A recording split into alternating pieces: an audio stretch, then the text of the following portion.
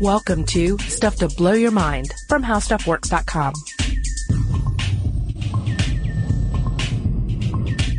Hey, welcome to Stuff to Blow Your Mind. This is Robert Lamb. And I'm Julie Douglas.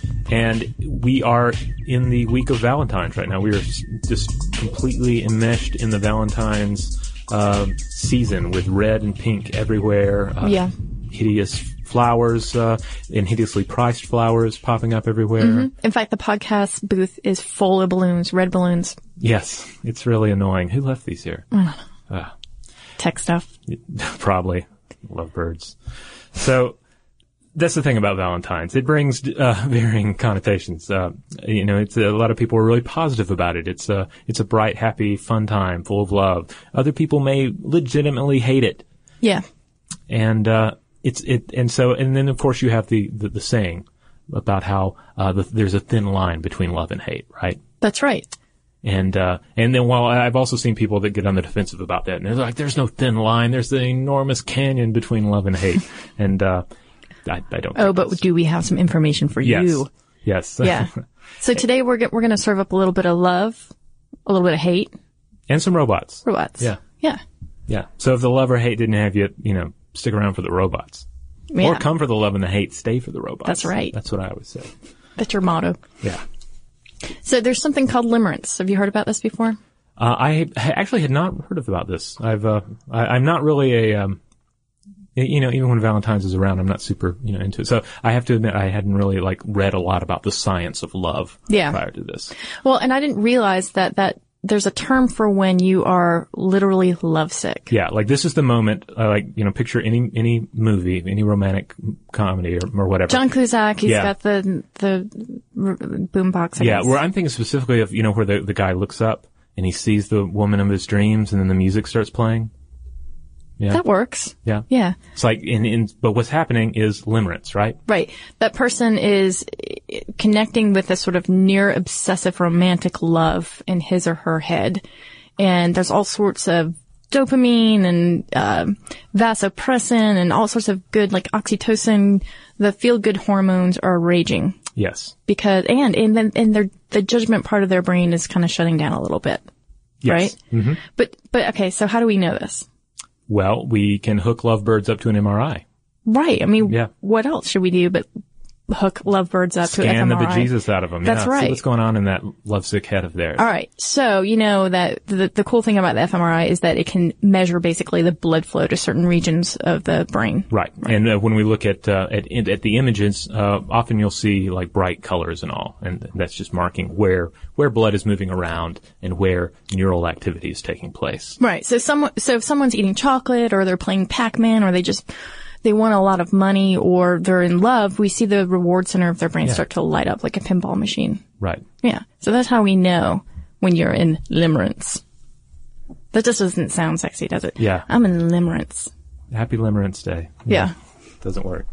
So the thing I thought was really interesting about this too is that, according to an author of Anatomy of Love, Dr. Helen Fisher, that when you are going through these changes, would you say she's a love doctor? I would. Okay. Yeah. The love doctor, the limerence doctor, Dr. Helen Fisher. She basically says that when you're heartbroken, hormones can change again and you get another dopamine boost.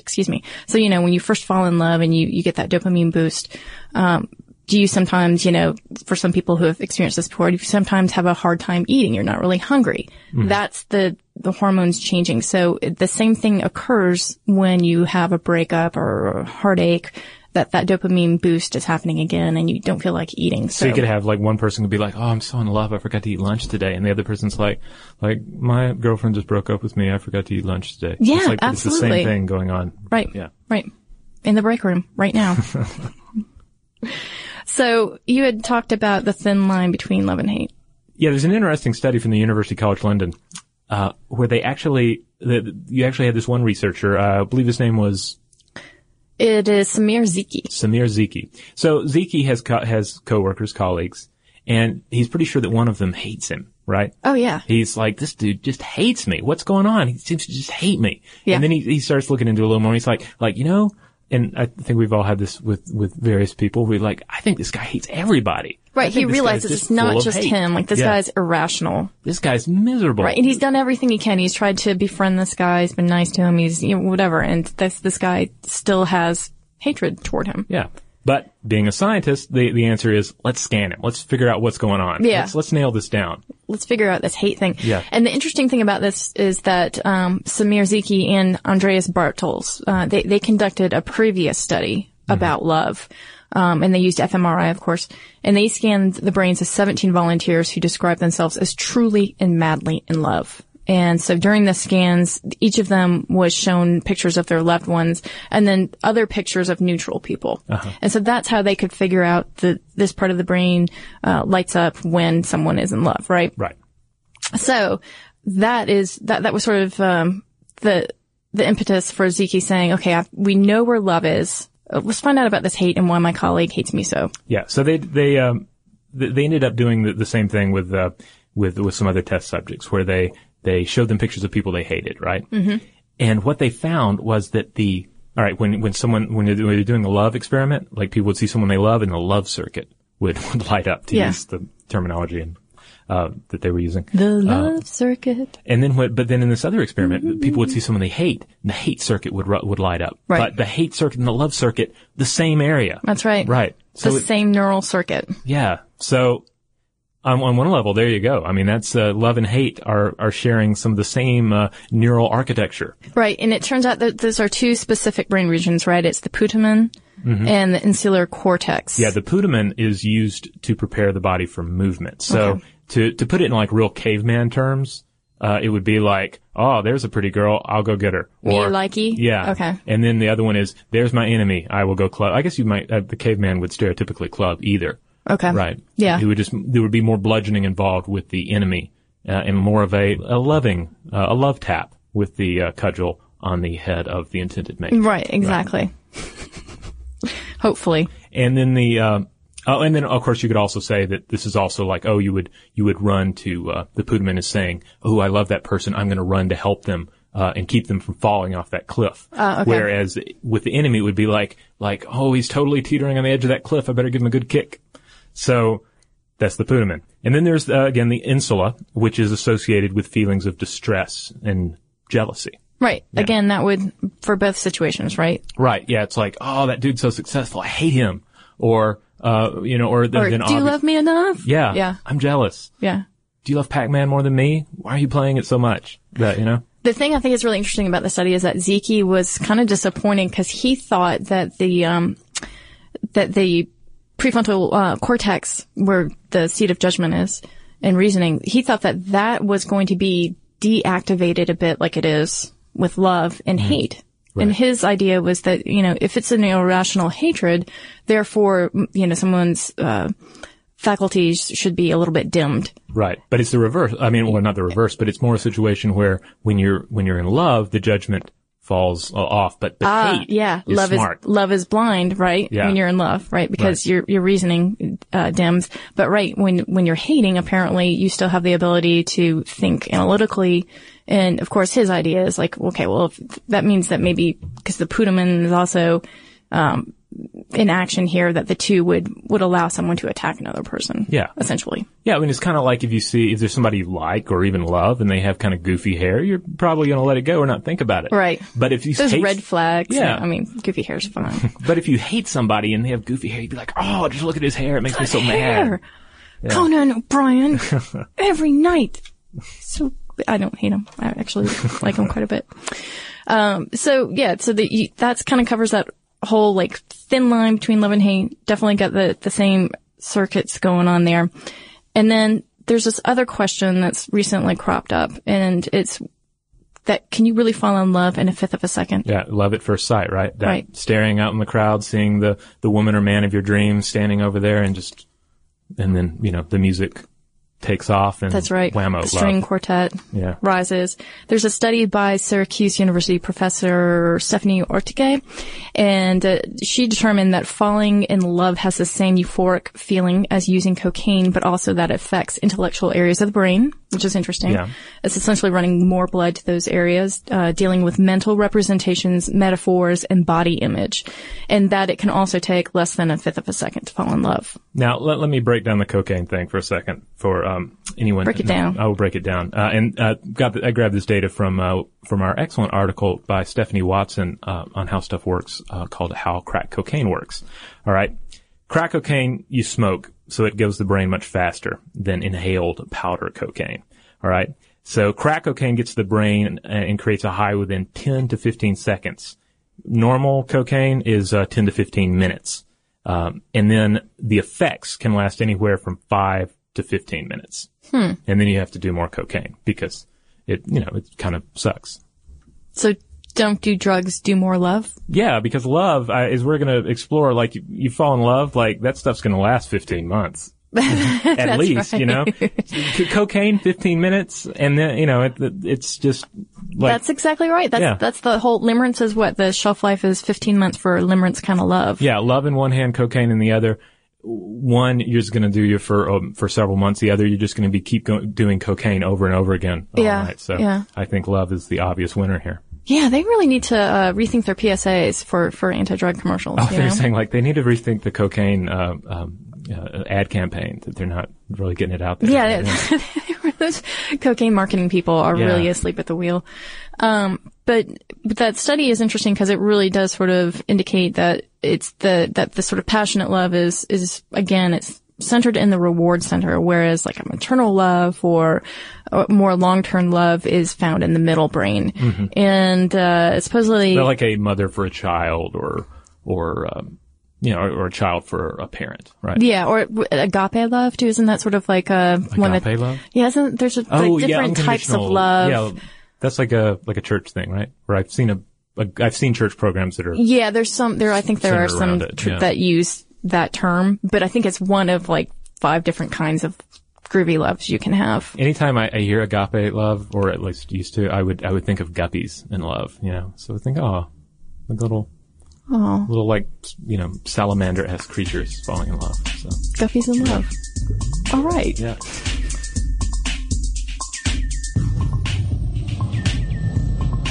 This presentation is brought to you by Intel, sponsors of tomorrow.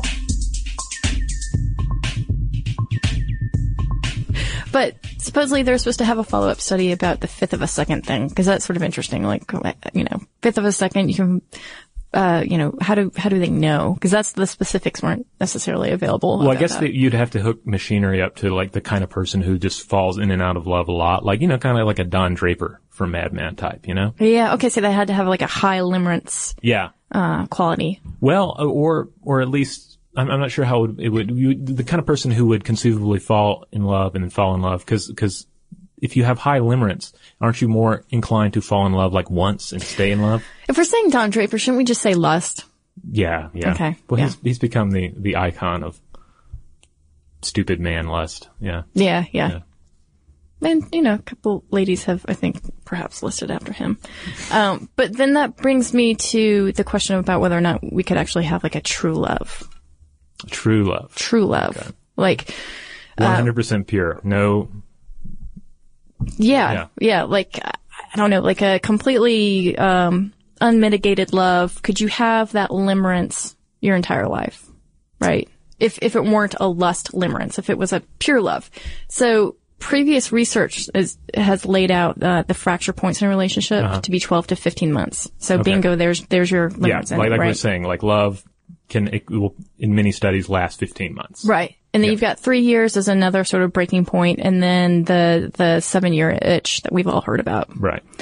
And I think one thing that, or at least my take on this, is that when you're saying love ends after 15 months, we're not saying like, oh, what am I doing here? It's like waking up for a dream and realizing you're in this life you want out of. It's this chemical thing that that definitely becomes something else, Well, yeah, the chemicals sort of calibrate, and they'd have to, right? I suppose. Yeah, I think it's pretty obvious. We're kind of stating an obvious fact here, but love, really powerful. Oh, I just fell in love. That tends to calm down and become something more mature over time. Right. Like, can you imagine having that horrible, obsessive, teenagery kind of love applied in your adult relationships Nobody throughout would your want to hang life? out with you. Because generally, love is great, and I love it when my friends are in love, but man, it's kind of tough to be around them if they've only been in love with somebody for like, a month or so. Yeah. And then you're like, wow, you guys really are not over this yet. Just like take it down a notch. Wow, you really drove past the house like 50 times again this evening. You're making out of my living room. What's going on? Stop. Yeah. Yeah. So researchers from Stony Brook U in New York compared the longtime couples' brains, a group of longtime couples' brains, to newly minted in-love couples. Mm-hmm. And they found that 1 in 10 of the longtime couples, I believe there were 20 of them, exhibited the same chemical reactions when shown photographs of their loved ones as people commonly do in the early stages of a relationship. This limerence that we're talking about. So they're kind of super lovers. They call them swans. Oh. Because they mate for life, right? Oh. Yeah. So it's interesting because, again, you've got the fading point, 15 months.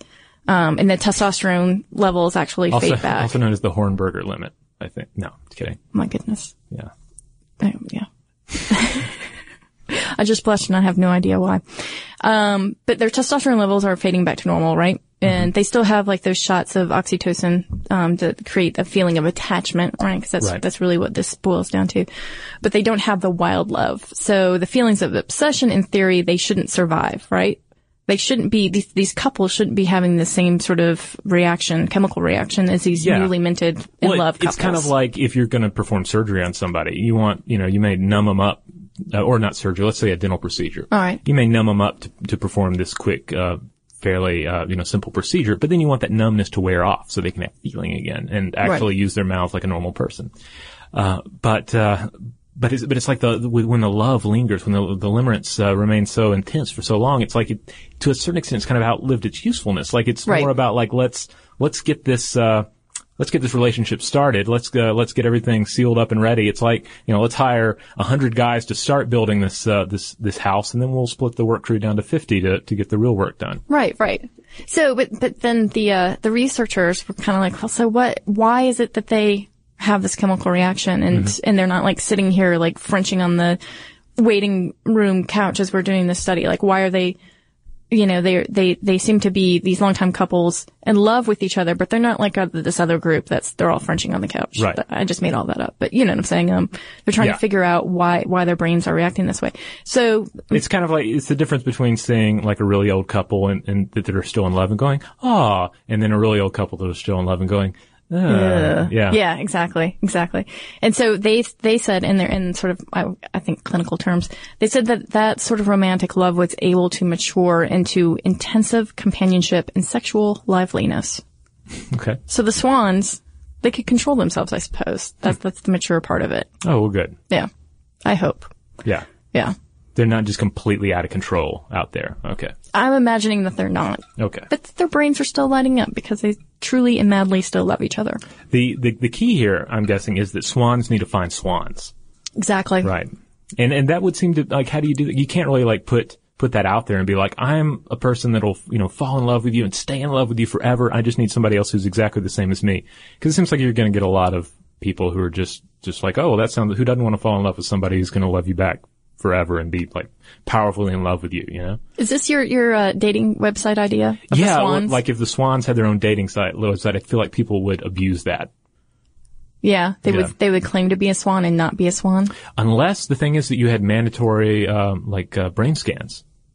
Because I believe, actually, to go back to the hate circuit researcher, that was one of the possible uses they were talking about. It's like being able to have the evidence admissible in court, right? So that it's like, hey, I think so and so murdered Dave here because he hates him. Let's test him and see if he hates him. Show him a picture. Oh, red light lit up. That means he hates him. Yeah, send that guy to jail. He totally hates him. I like this idea. It's like a photo booth for love, right? Except for you're getting your brain scanned. Yeah, well, kind of like they have those old contraptions where you like the love tester, where you like squeeze a joystick and then it lights up to show how much you love. Yeah. It would be kind of having a scientifically accurate one of those. And then every little, like people get in a fight with their spouse or something, and they're like, "Do you still love me?" And the girl's like, "Yeah, of course." Prove it. We're going down to, the Shoney's where they have that love tester up, and we're gonna test this. Yeah. And think about, Larry King could have really been helped out by this, I think. Could he? Yeah. I'm not up enough on my Larry King lore.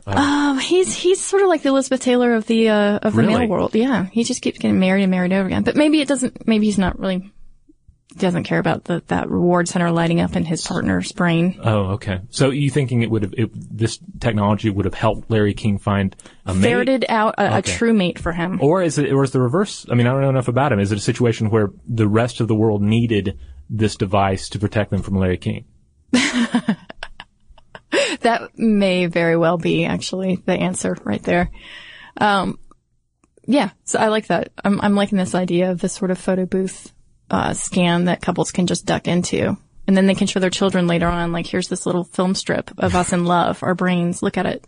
Well, that was another thing they brought up, is that the more we understand love and ultimately hate and heartbreak, the more that we can sort of rationalize it. Like that was one of the arguments, that we understand what's happening chemically in our brains when we're feeling heartsick. Then we can understand it and make sense of it more and deal with it better.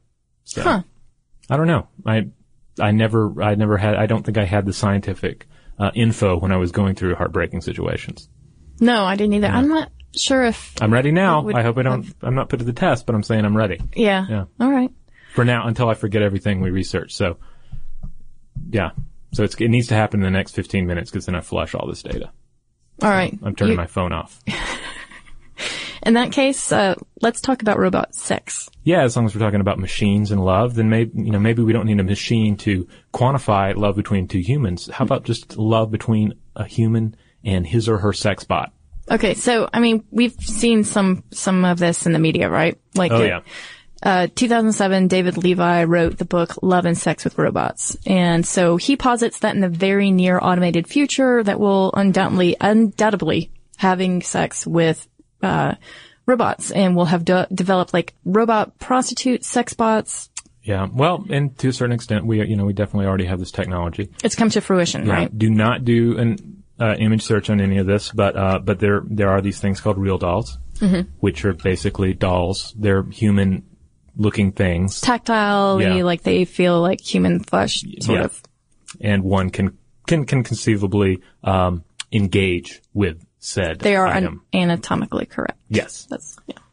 And then this was just in the last year, but the company True Companion LLC unveiled a prototype of something called Roxy, with 3 X's, of course, at Las Vegas's 2010 Adult Entertainment Expo. And it basically looks like an inanimate sex doll, but it allegedly boasts enough artificial intelligence and pre-recorded phrases to engage in pillow talk. So, it looks really creepy. Do not do an image search for that one either, because even like the press images for that one, I had to look it up for an article, and it's to my mind pretty creepy. Yeah, and apparently too, she can be programmed, and if you, this isn't from an article that I read, it says that she may even purr a metallic sounding "that gets me hot" after you introduce a topic like soccer. Ugh. See, no, who wants that? I don't know. It's like, I'm just saying, I'm just in terms of, why do you want your robotic partner getting aroused at soccer talk? that's keep that out of the weird situation. I know. And we're talking 9,000 clams here. Yeah. So, do you want a car, or do you want your sex bot? Yeah. I get it. It's that sort of easy way out in relationships. And this is where it gets interesting. There is a woman named Sherry Turkle, and she's a psych professor at MIT, and she's been studying robots and human interactions since the 70s. And turns out that one day she found herself smitten with their office robot, Cog. Cog, okay. Is his name. Hoping that he would turn his head her way when she spoke, and was wishing to be around him more than her actual coworkers. Now, what did Cog do? what was his function? No, he wasn't like a Roomba or anything, was he? I mean, not that there's anything wrong. I don't want to get all class sensitive about who and which robot you can fall in love with. You're judging the robot that she falls in love with. I think this was maybe in the earlier part of AI at MIT, and so his main function, I think, was to turn around and to engage with a human. So if I were to be talking, he would turn around and act like he was listening to me, and then I would think, oh, he's listening to me, he understands me. So Turkel has been a huge proponent of social technology, but she now is kind of looking at the last 40 years of her career and her studies, and she's weaving a cautionary tale from her field research, which is filled with hundreds of interviews with children and teenagers and adults and the elderly encountering tech gadgets. And over, she would see how even the most basic robotic dog or baby doll or even just a shell of a robot could spark a deep emotional response. Yeah, I think there's no question that we're good at, I don't question for a second that a human could fall in love with a robot. I mean, we can fall in love with non-robotic, machine, things, be it a real doll or a stuffed animal. I mean, there's one particular delusional misidentification syndrome called syndrome of delusional companions, where you end up looking to things like maybe some sort of item that you have an association with, and this was typically seen in Alzheimer's patients. Okay, but they begin they have these comforting associations with the toy, and then they start experiencing the toy as a sentient thing, and they keep they're triggered associated behavior. So. Well, and see, that's interesting because what Turkel is basically saying is that's where it becomes an ethics question, between AI, developers and the community at large. Because if you're going to keep using robots in society and eventually they come to, we already have ones that can sponge bathe an elderly person, right? And you program them so that they're so nuanced that they really do have all these different ways of communicating with a human, then what sort of society are we setting up, and what are we doing with our human emotions when you're projecting love onto something that can't love back? Yeah. And then that brings me to the other question, is love just a mirage in the first place? Are we doing that with humans anyway? So is my concept of love for one person, is it even my idea of that person and that love, is that even realistic or concrete? Yeah, it's I think there was a line in Terry Pratchett's Hogfather, where some wizards have created a computer, and one of the wizards asked about whether it's it's actually thinking, and it's like, no, it just appears to be thinking, and they're like, oh, well, it's just like everybody else then, So I mean, there comes a point where when you look at the possibility of robots faking things that are human, you have to also look inward at us and say, well, how many aspects of the human experience are to some extent or the other of fate? Right. Everything from consciousness to love to hate. If you get down and you analyze it enough and you break down, even things like free will, it gets down, you can break it down to the point where the magic disappears. It's, I think the way R. Scott Baker put it, when in talking about his book, Neuropath, was that things like consciousness, they're like, it's all part of like a coin trick, a magic trick, and we are the magic. And so if you explain away the trick, like we're the magic that disappears. Huh. Okay. So love could just be another construct of the mind. Yeah. So eventually we create machines that are just as good at creating this kind of magic, and we either buy into it or we don't buy into it. It's kind of like, I feel like, every day you can sort of make a choice whether to buy into the magic of life or not. You're going to see the person next to you as this spongy, organ sitting in a skull, flooded with different chemicals and, plodding through its day, thinking it's conscious, or do you look at them as something better? I don't know. Well, I mean, when the technological singularity comes, will we even have a choice? Yeah, maybe not. Yeah, I think we'll have to love robots. Yeah, but maybe the robots will be worth loving. That's my hope. I know. I love that you're optimistic about that. Yeah. Loving not in a sex bot fashion, but who knows? Right. A few generations from now that may make total sense, and they'll look back on me and go, "Whoa, that guy was really out of line when he said a human should not marry machines that have a name like Roxy with 3 X's." Yeah, you're right. I mean, like, how judgmental. So I think that's a pretty good Valentine note to end on. That's our Valentine to you. Yeah. To everybody. If you have somebody in your life, great. If not, just wait for robots. It'll be around eventually. Or save up for Roxy. Yeah. But anyway, some different ways to think about love and hate, and what they have to do with each other, and what they have to do with whatever you're going through right now. So hey, I have some listener mail. Oh, bring it on. All right. Some fairly short ones here. Gabriel writes in. He says, and he's responding to our Life on the 500th Floor episode, which seemed to be pretty popular with folks. Says, Julie and Robert, I don't know who would write a future Romeo and Juliet in which the characters live in ancient skyscrapers, but I can tell you that the Sky Bridge fight scenes would be awesome. A curse on both your ancient skyscrapers. Needs work. Have a better one, Gabriel. So there it is, in the works. Yeah. It's taking form. Keep thinking up those ideas, people. Then also Ryan writes in, Hey, Robert and Julie, I was listening to the High Animals podcast, the one about junkies in the animal kingdom. Yeah. And I thought you ought to know that you can't get nicotine lotion, but I have seen caffeinated body soap. Apparently, if you use it in your morning shower, it'll help you wake up in the morning as a substitute or in addition to coffee. All right. I need all the help I can get. I'll try it out. Yeah. Then we also heard from, another, it's the same Ryan. We'll save that one for later. But then, Joel writes in, and Joel says, Hey guys, I'm an avid listener.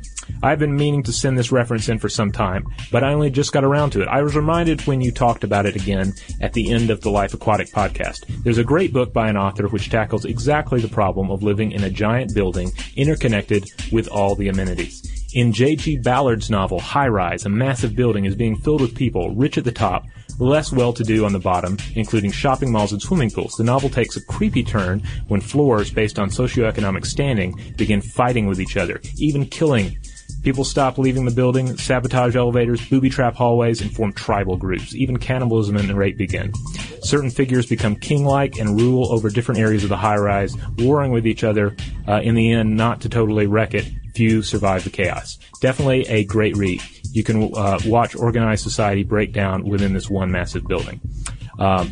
So that's cool. J.G. Ballard is an author that I have been meaning to read for some time, and I have friends who keep telling me, you got to read this. You got to read his short stories. They're supposedly really awesome. And this is the second time someone's mentioned Skyscraper to me, but I didn't even think about it lining up with everything that I was requesting at the end of that podcast. Huh. Yeah. Cool. I'm going to check into it as well. Cool. So if you have anything you want to add to this, feel free to interact with us on Facebook and Twitter. We are Blow the Mind on both of those. We update that pretty regularly with neat links to stuff at How Stuff Works and elsewhere on the web. And if you've got any comments about love, hate, robots, please do drop us a line at blowthemind@howstuffworks.com.